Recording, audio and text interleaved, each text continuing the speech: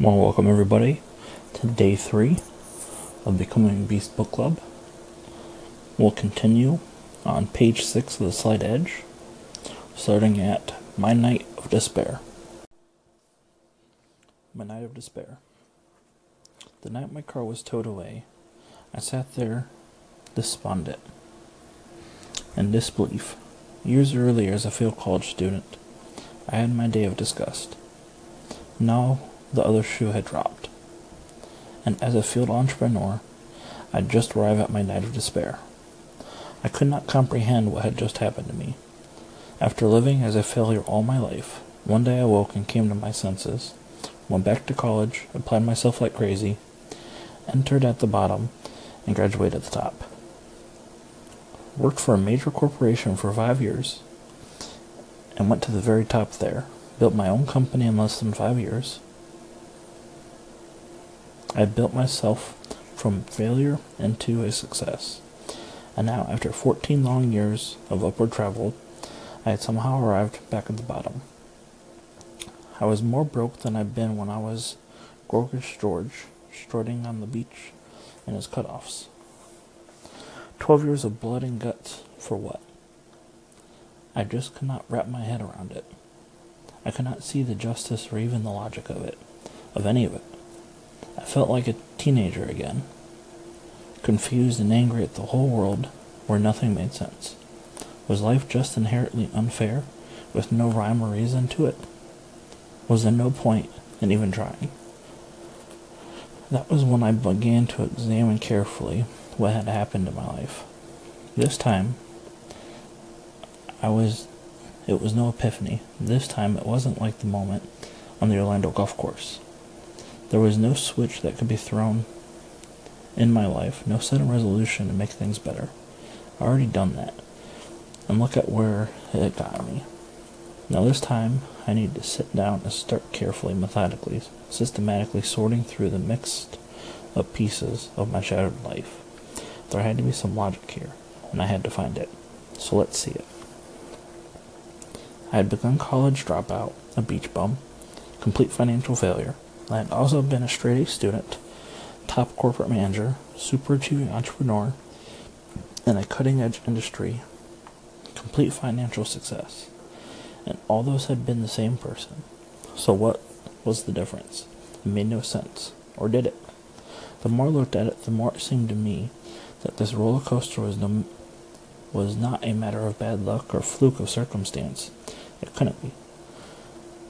There was something about what I was doing that wasn't working, but on the other hand, there had obviously been times when I was doing had totally worked. So what was the difference? For the first time, I began to see over the years of my career, I had gone through a sequence of experiences that held the secret to success as well as to failure. I began to see that the seeds of both beach bum and millionaire lay in a simple action I took every day. Escaping the curse of the roller coaster. Up to the point, I knew I was average. If I had continued accepting that as simply the way the things were, then nothing in my life would have turned out for me. The shift in my life began happening when I stopped taking it for granted just because I was an average guy. That meant I was doomed to no more than average results. I now started questioning whether this was true. I began doing a systematic review of my life and taking every close look at my actions and my results. And here's what I saw. When people are looking down the barrel of failure in their lives, they will do whatever it takes to get themselves moving, something, anything, to start climbing upward toward the point of survival. And then, once they get to that point where they're keeping their heads above water, they start heading back down again. At the start of getting close enough to failure line that they can see it coming, they go close enough to failure line so they can see it coming. They go, whoops, I'm headed towards failure. And then they do whatever it takes to turn their trajectory around and start heading back up. And the cycle repeats.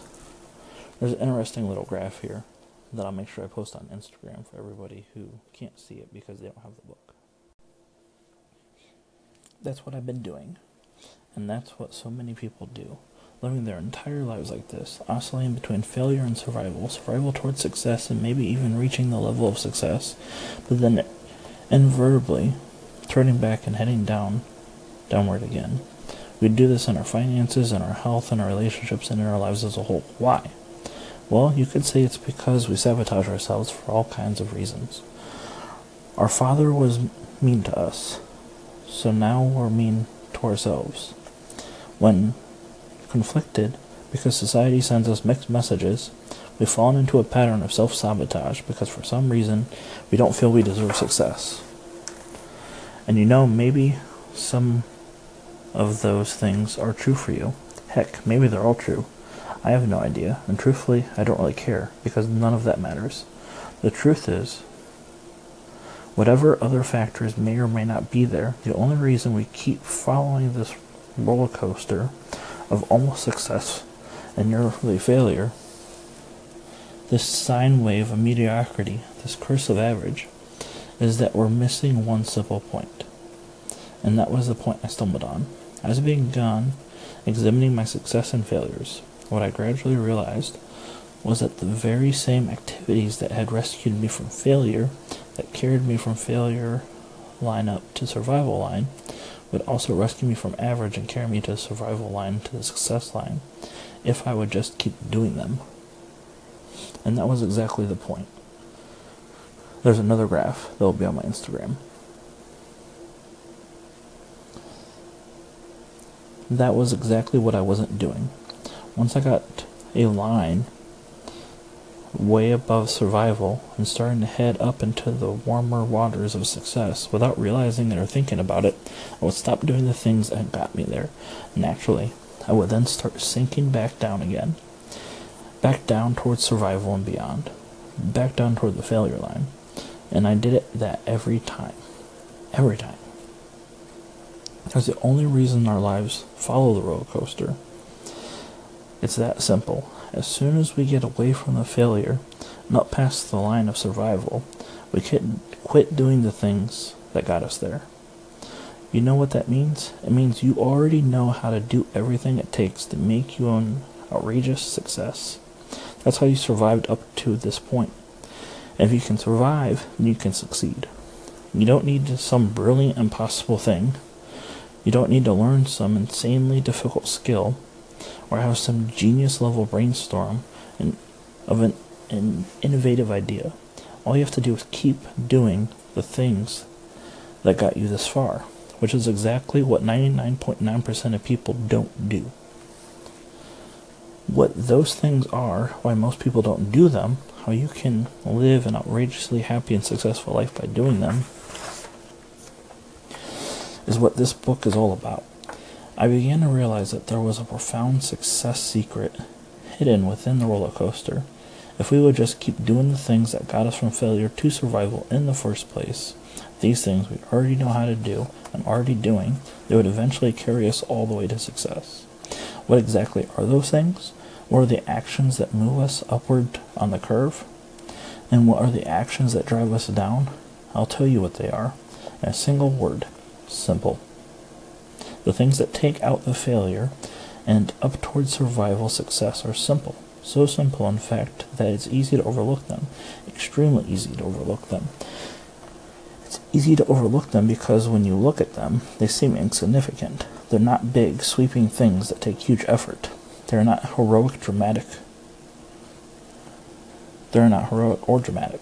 Mostly they're little things you do every day and nobody else even notices. They're things that are so simple to do, yet successful people actually do them, and unsuccessful people only look at them and don't take action. Things like taking a few dollars out of a paycheck, putting into savings and leaving it there, or doing a few minutes of exercise every day and not skipping it, or reading 10 pages of an inspiring, educational, life-changing book every day, or taking a moment to tell someone how much you appreciate them, and doing that consistently, every day for months and years. Little things that seem insignificant, and yet doing it when compounded over time yield big results. You could call these little viruses, little virtues, or success habits. I call them simply daily disciplines.